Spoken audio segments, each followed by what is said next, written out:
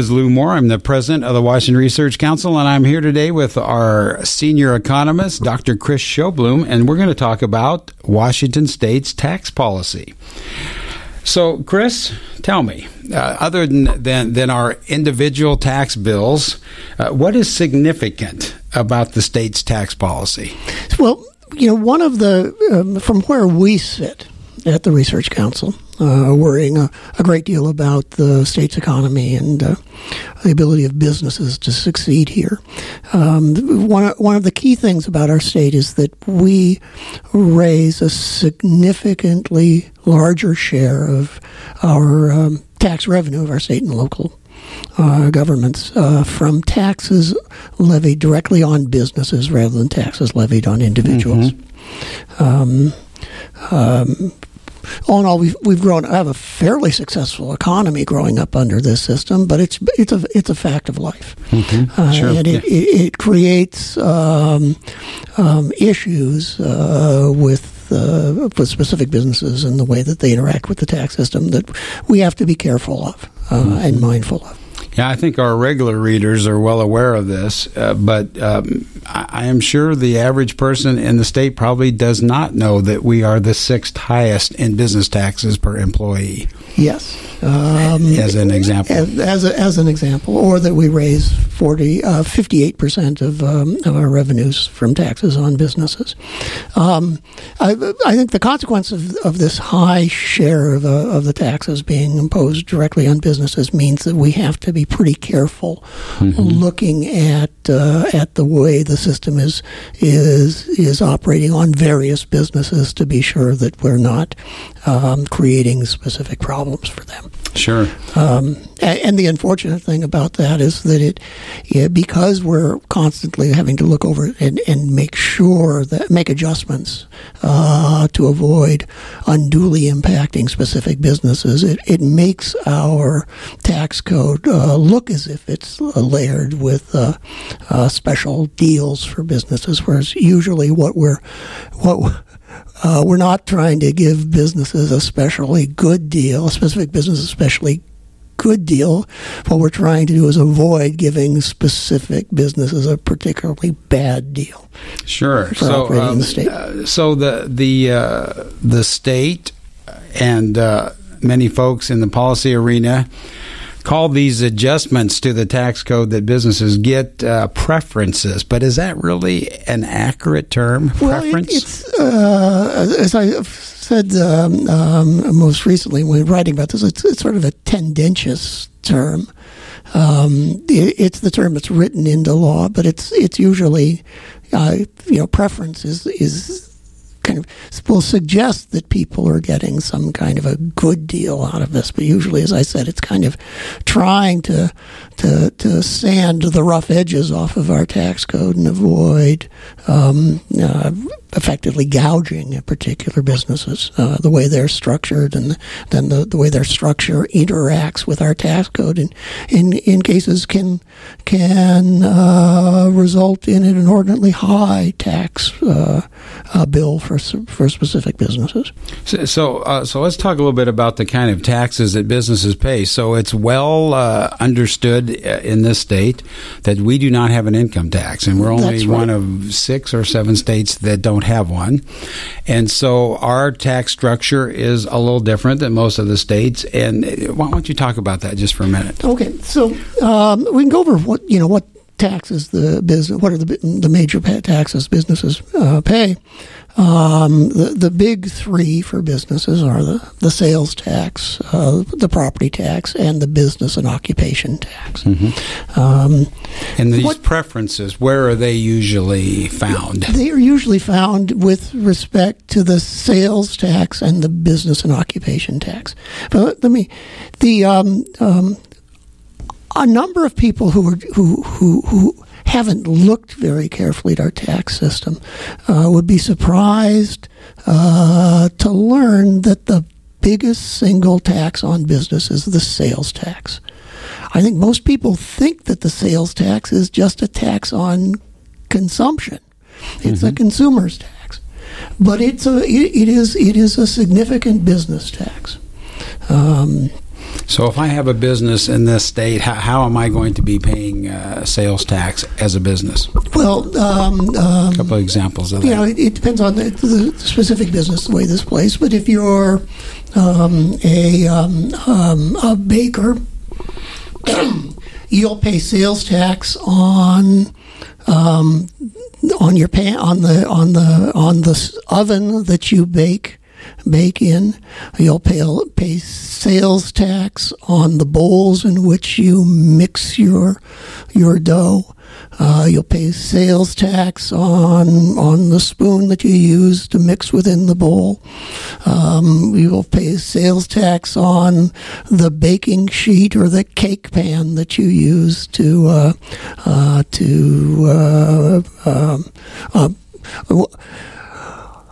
in or on which you push the dough into the oven, hoping for the miracle of rising with baking. So you pay sales tax on a lot of that sort of and equipment that you pay for. You pay sales tax on the paper, which goes into your cash register to print out a receipt when you sell a bun, sticky bun to. And just relatively speaking, again, a lot of our listeners know this already, but where does our sales tax sit, state and local sales tax, in terms of other states? It's relatively high. Our state sales tax of 6.5% is the 9th highest in the nation. If you combine the state tax with the local taxes, and you have to do an average because the local tax varies as you move around the state, the tax foundation estimates that our combined state and local sales tax is the 5th highest in the nation. Okay, so when we talk about businesses being involved in this tax, it is pretty significant then. It is pretty significant, and when you compare us to, and as I say, that sometimes when you look at the way this interacts, it's going to hit some businesses much more heavily than others, relatively speaking, and it may be that times the legislature will decide that they need to even things out a little bit, trying to come up with a way of shaving the sales tax burden for some businesses who are particularly heavily hit. And because our tax rate is so high, this becomes more of a problem here than it is in other states. So you'll see our legislature needing to make more adjustments here than in other states. And one of the reasons that it's not such a good thing to just compare the number of times that our legislature chooses to make adjustments compared to other states, because the problem here is the higher rates here make the problem more significant. Okay, and so the sales tax situation is more impactful, potentially more significant here. But then looking at one of the other taxes you just named, the business and occupation tax, most states don't have that type of gross receipts tax. That's so right. Can you talk about that? Yes, we've had this tax in one form or another since 1933. And it's a tax on a business's gross revenues. You can think of it as on their gross income without any deductions for any of the costs of doing business. Because it's on gross income, the tax rates that apply are much lower than you see on income taxes that are imposed in other states. But the amount of a base, the amount that the tax is applying to, is significantly greater. I like to think of it, compare it to the income taxes that are imposed in other states, and which are going to be both corporate income taxes for businesses that are organized as what are called C corporations. Those are the corporations that pay the federal income tax. And then also businesses who are not organized as C corporations will have income tax through the owner's personal income tax. When you if you think of those taxes, those income taxes, as being what corresponds in other states to our B&O tax. You'll see that we get more from our B&O tax than the other states get from their corporate and personal income taxes on business income. So let's talk about that for a second, if we can.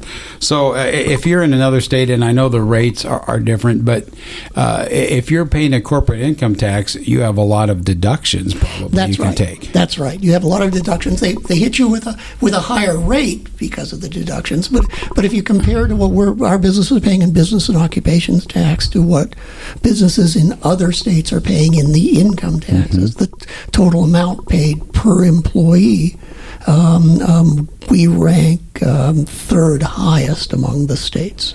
And when we talk about deductions, the principal one is they're only paying on the net, are they not? That's right. They're only paying on the net. Yeah, so that makes a big difference right there. If they're only paying on their profits as opposed to every dollar that comes through the door. And I'm guessing that there are some businesses like retail, like supermarkets. I mean, the markup is not that high there, and a lot of dollars are flowing through there as we buy our groceries. So it can be very significant, particularly significant to some business models. Yes. And that's one of the things, the unevenness that happens, that we end up with our system hitting some businesses much more highly than other businesses. Sure. So that would be one reason to make an adjustment. Well, why don't you talk about that? I mean, what is the rationale for adjusting the tax rates or providing a preference, an incentive, whatever terminology one wants to use? I mean, from the standpoint of the citizens of the state and the government of the state, why is it in their interest? Why is it in our interest to have those? Well, at some level, I think the way to think about it is that there's some notion of a fair way of distributing the burden of government across people, and we put into place a set of initial basic set of rules about the way the cost of government is going to be distributed, a fairly simple set of rules, and then when in operation we look and see what the results of those rules are, and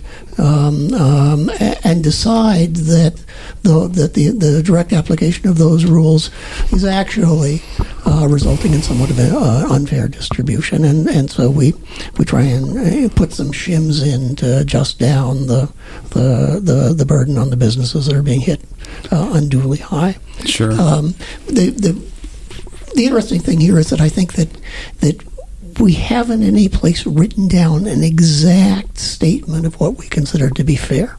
The statement of what's considered to be fair is found in the tax code itself. The way it is, the legislature has decided to divvy up the burden. Sure. And it's in the legislator's mind when they make those decisions. Sure. So we were talking about different business models being affected differently by, for example, the sales tax. But another issue that emerges with the B&O tax, with the gross receipts tax, is how the business is structured and how much tax is loaded into some of the items that they're dealing with. You want to talk about that? The pyramiding phenomenon. With the business and occupation tax and also the sales tax, we tax business, in many instances are taxing business-to-business transactions, taxing a sale of a good or a service by one business to a second business. If those businesses were to integrate, merge, that transaction would not take place across a market, but would take place just internally, and the transaction would not then be subject to tax under the B&O or the sales tax, typically. And so for that reason, our sales tax and our business occupation tax promote vertical integration of businesses in a way that economists might think is inefficient. And when you say vertical integration, that means that a business owns suppliers of various inputs that they use in production, one way or another. Okay. For example, if you might have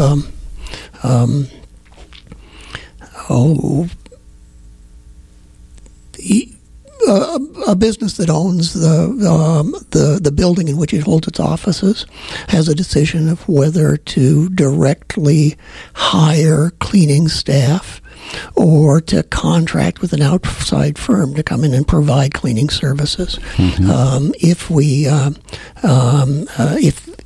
If the choice is made to use an outside supplier, then the state will collect business and occupation tax on the payment from the business to the supplier of janitorial services. If the business decides instead to hire its own janitorial staff, it doesn't pay no business and occupation tax is collected on the wages paid to the janitorial staff.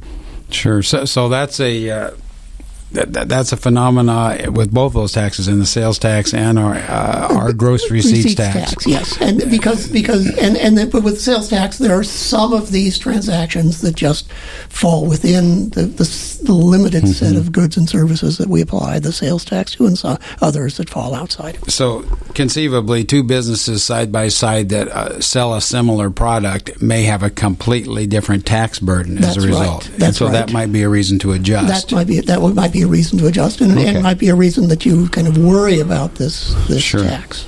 Sure.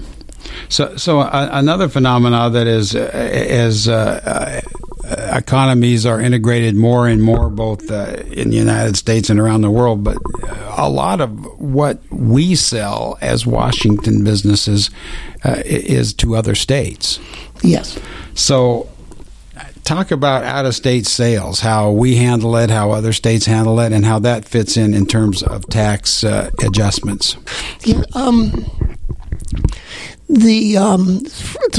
from an economic development, let's step back a bit. From an economic development point of view, we worry a lot about the businesses that we have that sell to customers in other states, because those sales bring money into the state, and ultimately the size of this of the state's economy is critically dependent on on our business's success in selling to out-of-state customers. Okay, so that's a good thing. Yeah, it's a good thing. It's called the economic base model of economic development.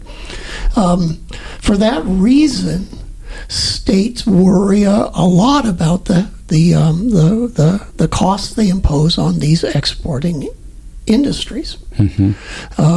And one of the things we've seen over the last 30 years is that many states have modified their state income tax systems so as not to impose income tax on sales out of state.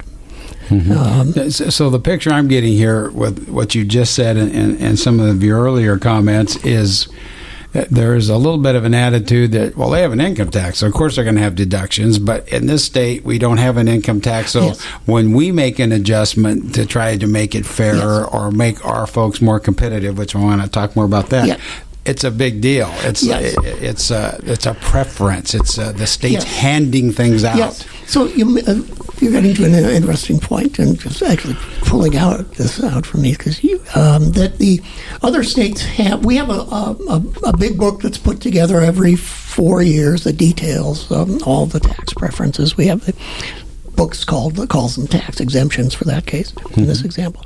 But other states similarly have books like that. The states that have changed around their income taxes so as to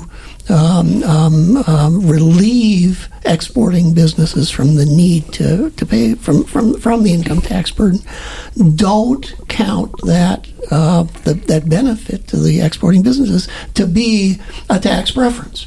Mm-hmm. They think it's just a part of the normal way of structuring a tax system. Sure. And I guess most of the states use the federal model. Is that correct? Pretty much. Yes, is that right? Or well, most of the states have a system in which they calculate how they look. For each business, they see how much income that business is reporting to the federal government. Mm-hmm. And then decide on what share of that overall business should be assigned and taxed in the state in question. And what they've gone to is a system in which the share to be taxed excludes all of the businesses, all the sales that have gone to out-of-state customers. Sure. So they only want to tax the share of business's income that's associated with sales to people who are in-state, customers who are in-state. So this brings up another element. I mean, we've talked about having adjustments to tax rates in order to be fair to businesses, but another angle to this is the fact that we are competing with the other 49 states to even have these businesses. That's right. So we're trying to that's the economic development aspect of this of the tax preferences. And again, what legislators do is they take a look at the way our tax code is operating on businesses, and to the extent that they've got a business that's selling out of state and the tax the tax burden that we're imposing seems to be inordinately large, they'll come up with a way to kind of reduce that some. Sure, but these are the key businesses that everybody benefits from. So when I see that commercial, which I've seen fairly frequently for New York State, and they say, "Come to New York State, we've lowered our taxes." Yes, that's what we're talking about. That's here. What we're talking about. Mm-hmm. Sure. So another term that comes into play here in terms of tax preferences, and it certainly was a term thrown around as far as controversies with the aerospace industry and the labor folks there, is the term clawback. Yes. A clawback. Yes. So you want to talk about that for a moment? So the term clawback has been used here, some in this state. I think it's really not been correctly used here. I think that some states, not Washington, but some states actually will open their checkbook and write a check to a business who's coming to locate in the state and build a plant equipment. They will just contribute some money towards the construction of a plant, buy land for them, and so on and so. And so in these states now, if you come and sign up for one of these programs under which the state is writing you a check, there will be a set of expectations of kind of what your level of business activity will be. Mm-hmm. And if you fail to meet that activity, you're expected to write a check back to the state to refund some of the money they've given you. Mm-hmm. It makes sense if you're coming in and the state is contributing $200 million to the construction of $1 billion plant, and then after 3 years, the plant closes down. It makes some sense to give some of that for the state to expect to get some of that money back. So is that what's been going on in our state? That really doesn't go on. Our state constitution prevents us from doing the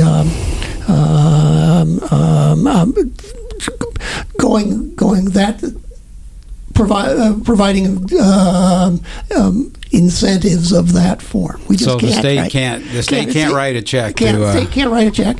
All the state can really do is offer to reduce the size of the check that the business is going to be writing in the form of taxes. Mm-hmm. So in that sense, it's really very different. And secondly, that our tax code has to be written in a way that it treats sort of all similar businesses in the same way. Mm-hmm. So that, for example, to pick a company out, like Boeing, where there's a reduction in the tax rate that applies to Boeing in order to make this a bit more attractive place to locate the production line of a new airplane. Mm-hmm. That reduction in tax rate has to apply to everybody in the aerospace industry. So if Airbus comes in, they get it. Mm-hmm. Well, and it applies to their suppliers, and it applies to companies in the aerospace industry who are actually supplying Airbus. Sure. We've actually getting a fair amount of that activity going on here today. Mm-hmm. And the Boeing tax incentives from several years ago actually have benefited those Airbus suppliers. So, and indirectly, they benefited Airbus. So something else I want to call out is if you go on the Department of Revenue website, you can see some statistics about these tax adjustments, and there's a huge number in terms of the total amount of adjustments to tax. But isn't it true that some of these adjustments really are going to be pretty popular in the public and do not benefit a large corporation? Or can we talk about that for a minute? I mean, what constitutes a tax preference or a tax adjustment according to the law? Yes. And let me just... Yes, if you look at the tax exemption study, which is this study that's done every 4 years. Mm-hmm. There are the total value that's placed on those for over a biennium of these tax preferences that are detailed, nearly 700 of them. Total values to the foregone revenue from them, actually, is what we're talking about, is about $30 billion. It's a big number. And just for perspective, how much money did the state spend, just round figures, in the last biennium? Yeah, in round figures, if you look at just at state funds, not the federal funds, and if you look at the programs in the general fund and a couple of related accounts, which are our general space spending, we are in the mid-30s in the last biennium. So we're in the mid-30s in spending, but there's 30. Yeah, another 30 billion in tax preferences. These tax preferences. But why is that number so high? There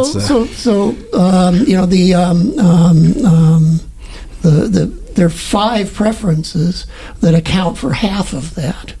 The first one is the sales tax exemption for personal and professional services. The second is the fact that employees don't have to pay B&O tax on their wages, which was I have a feeling politicians would not crack down on that one. The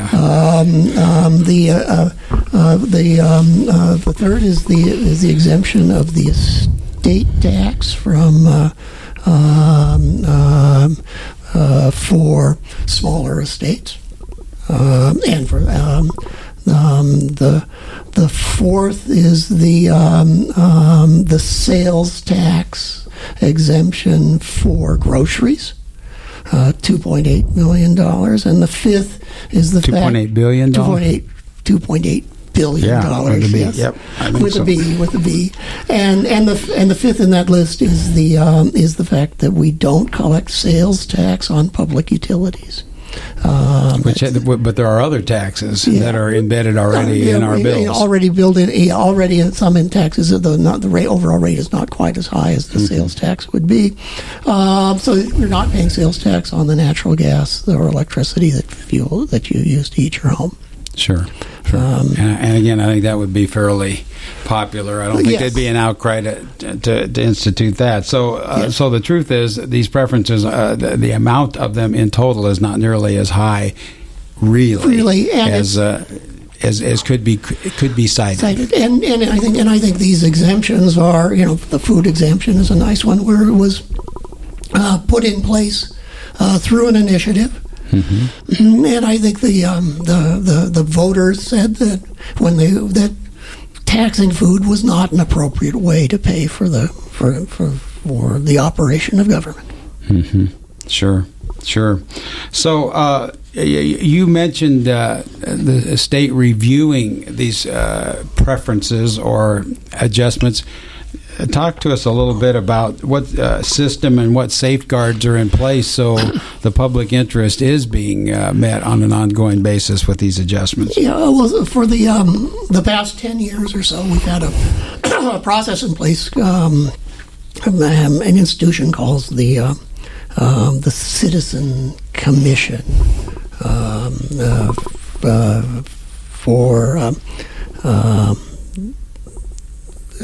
for the performance measurement of tax preferences, if I've got the name exactly right. I probably don't.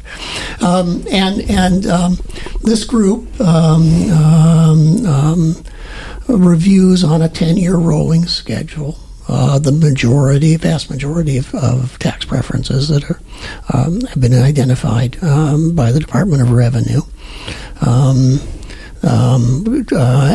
And will recommend whether a preference be continued or eliminated. Mm-hmm. The vast majority that they look at, they recommend to have continued. Mm-hmm. In the cases where they recommend that it be eliminated, only in a few cases has the legislature followed through on that. Mm-hmm. So it's the cases where there's been a little bit more success for the Citizens Commission, if you can call it success, is that where preferences that come up, which were in the statute with a sunset date. Mm-hmm. A fair number of preferences which were scheduled to sunset and which the Commission reviewed and recommended be allowed to sunset have actually sunsetted. Okay. So you're mentioning a Citizens Commission. We also hear the term JLARC. We hear that acronym in this discussion. JLARC so who are they? For the Joint Legislative Audit and Review Committee. And what's their relationship to this commission? They are so. This is a committee that actually staffs certain functions for the legislature. Mm-hmm. Joint Legislative Audit and Review Committee. You can see here that in the name, and the chief of the staff of the JLARC, his title is legislative auditor, mm-hmm. And they actually staff the Citizen Commission. Okay. And they're actually performing the formal review that goes on there. Mm-hmm. JLARC itself, the staff will make a set of recommendations on each of these preferences that is reviewed, and then the members of the Citizen Commission vote and make their own recommendation. So you actually have some cases where the JLARC staff's recommendation is a bit different from the Citizens Commission recommendation. Okay. So on this topic of reviewing tax adjustments, and I mentioned earlier this term clawback. So getting a little bit specific now, the clawback comes into place when a business that gets a tax adjustment doesn't follow through with their half of the deal, so to speak. So in the case of aerospace, is that the case? No, it's interesting. The aerospace tax incentives came in two pieces of legislation. The first of which was passed in 2003. It was kind of in the depths of the .com bust, and remember that for Washington State, that downturn was doubly bad. We had the collapse of the .com economy in 2001, which started a national recession, and a recession that hit the central Puget Sound region pretty badly. And then as that recession was ending, we had 9/11, which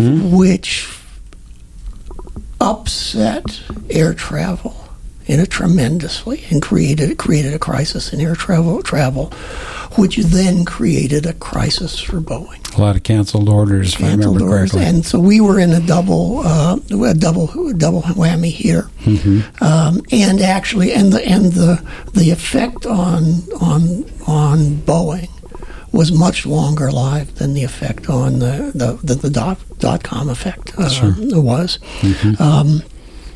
And at the midst of, as Boeing was reeling with this problem, stemming from 9/11, they did what Boeing has often done in the past.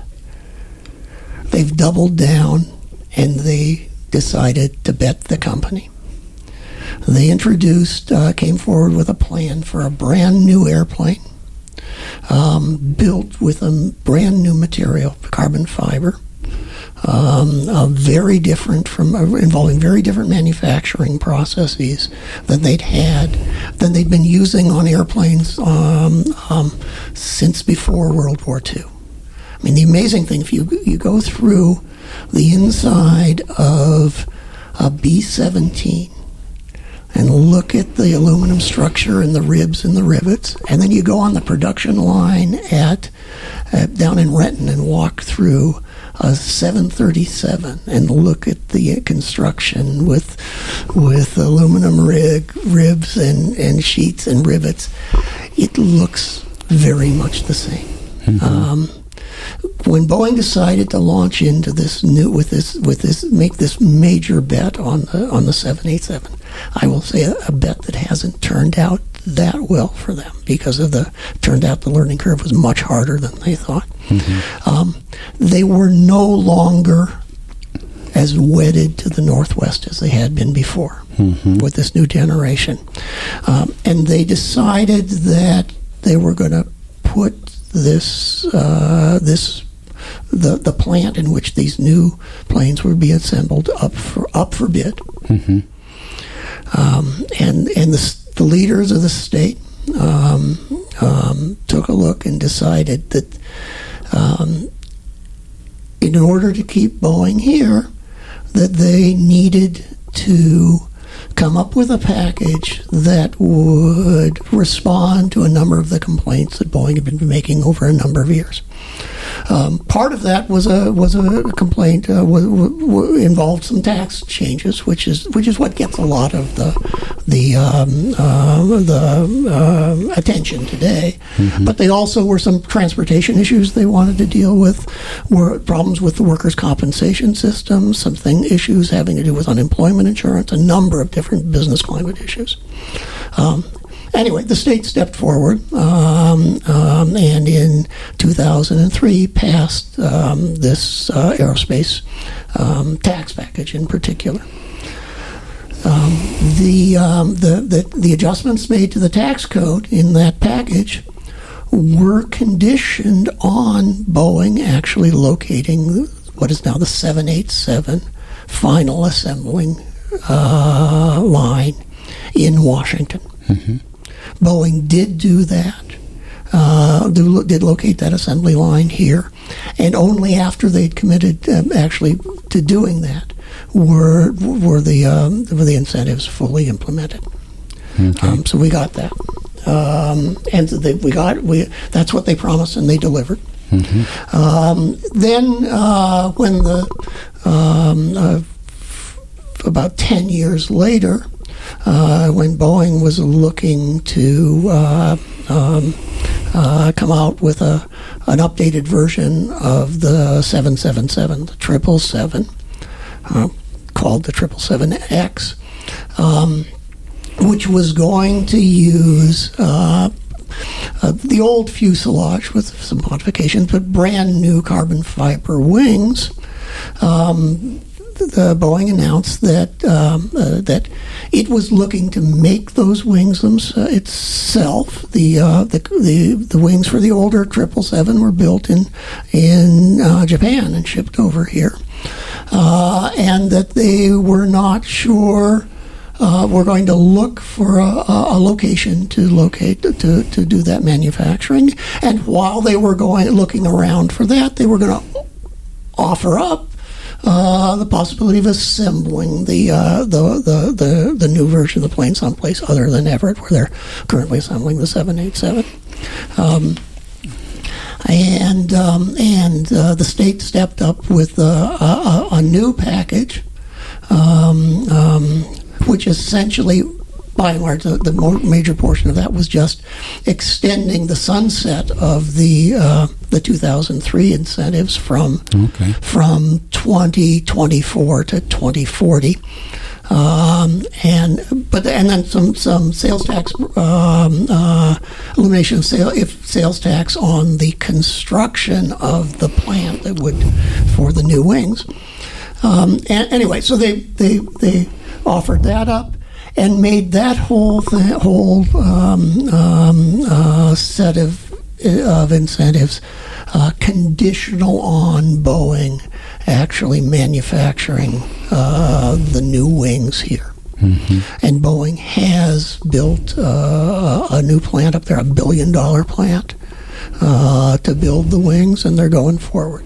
And they delivered on that, and then they had one other kind of backstop in there, and saying that if those extensions only came into play if Boeing went forward and built that plant, which they have done, and then there's an initial backstop there, which says for Boeing, if it ever in the future moves part of the assembly of the 777X out of state, the Boeings would lose the reduced B&O rates. Okay. So I'm going to bring up a couple of other types of tax incentives or adjustments, if you will. Research and development. Some people argue that, well, these big companies, why are we paying, or why are we reducing their taxes to facilitate their research and development when they're just going to make a bunch of money off of their research and development? Can you talk a little bit about R&D and the importance for the economy overall? The first thing is that the way the R&D incentives are written. I'm going to leave aside the aerospace portion of the R&D incentives. The amount any one firm can get from that incentive is capped, so that most of that, a great deal of that money goes to smaller firms. It's not just benefiting the big ones. Mm-hmm. The argument for the R&D incentives themselves is what economists call an externality argument, and that has to do with the fact that R&D activities generally are most effective for businesses when they're done in a location where other firms are doing a lot of R&D. Mm-hmm. And there are a couple of different mechanisms. These are what urban economists like to call agglomeration economies. Silicon Valley is a nice agglomeration economy where it's just there's a lot of stuff going on there and a lot of activities in high tech research which are just better done there because that's where the good workforce is, and it's also that the nature of ideas is that they slide around between firms, and you just learn a lot by being close to other firms that are doing that kind of R&D. Sure. For that reason, that a business isn't capturing the full value of their R&D activities themselves. And so you want to provide an incentive for this to cluster here. Sure. As well as just attracting firms that do R&D. And these are good, high-paying jobs, and they really are a major portion of the economic base here. It's funny because you don't see that as so much as an economic base because you're not seeing, airplanes being shipped elsewhere and such. But it really is an important economic base. So another area where there in the past there has been tax adjustments, and I believe they elapsed for a while, costing us construction of a few of these facilities. But the whole idea of giving tax incentives to build data centers, there's been some criticism of that. Talk about that for a minute, if you would, Chris. So the data centers are a really interesting business, and the problem with the thing with the data center is that a really large fraction of the cost of a data center comes from its construction and then its equipment with servers, and those servers themselves will have a very short lifespan, economic lifespan. They're being turned over. So there's an interesting study I was looking at that said that if you look at the 10-year costs of a data center, a new data center, and then operating it for 10 years, that the construction of the facility represents 37% of that cost, and then the IT hardware, the servers and other things going, are another 38% of the cost. Wow. So you put that together, and you've got 75% of the cost is in the construction and the servers, which are things that we would be collecting sales tax on. At 9 or 10%, conceivably. 9%. Yeah, I think it was about 9% in the locations where these things are going. Mm-hmm. The actual, what it's costing you to staff it is only 5%. Mm-hmm. They, over 10 years, without any kind of adjustment, the data center operator would be spending more in sales tax than they would be paying in staffing for the thing. Wow. It's just that applying sales tax to all of that is pardon my using term, it's gouging. Mm-hmm. You're getting more out of them in sales tax than is justified by the level of the economic activity that's really going on there. And it's really that's one where we're just trying to adjust down the sales, the amount that we're getting in sales tax in order to be commensurate with really the size of the business operation. Sure. And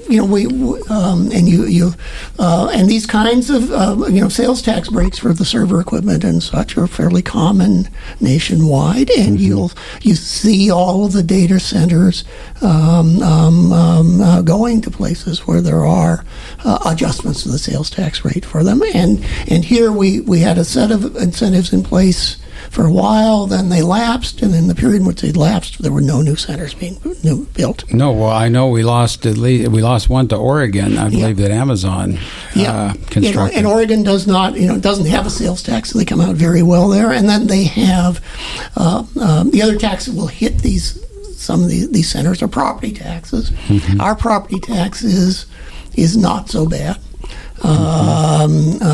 We should talk about property taxes for a minute because but then Oregon has a special sales tax, property tax program for highly capital-intensive businesses that the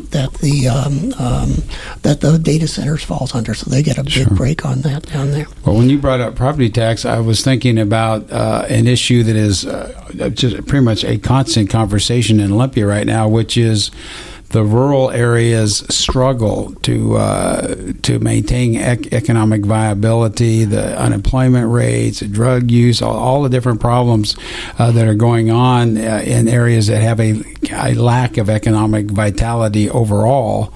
And isn't it true that in some of these counties where they put these data centers, there's been huge spikes in property tax revenues? Yes, a lot of crap. What I was talking about with all of this activity was going for construction. Mm-hmm. That creates something that goes onto the property tax rolls, and then the equipment goes onto the property tax rolls also. It depreciates rather quickly, but it's constantly being renewed, and you'll see big jumps in property tax revenues in the cities and counties where this is located, and at the same time you'll see property tax rates falling because the property tax burden is being shifted off of the existing the broader set of property owners onto the data centers. Interesting. So, in sum, Washington State businesses pay more in taxes than most states. That's right. They pay more in sales tax than most states, and they pay more in sales tax than they pay in the business and occupation tax, which is what we think of as the major business tax. Sure, but even in that case, there many of the businesses have a certain they don't have a vertically integrated business model. They are somewhat penalized by that fact in the B&O tax. So we have that situation, and that's ameliorated by these adjustments, which keep our state competitive. Is that correct? Yes, that's right. And create a fair situation. Interesting. So we've been talking about tax policy to promote economic vitality, and we have a special report out with that title. We encourage you to look at it. It has a lot more information on all the things that we talked about today. My name is Lou Moore. I've been here with Dr. Chris Sjoblom, and thank you so much for joining us.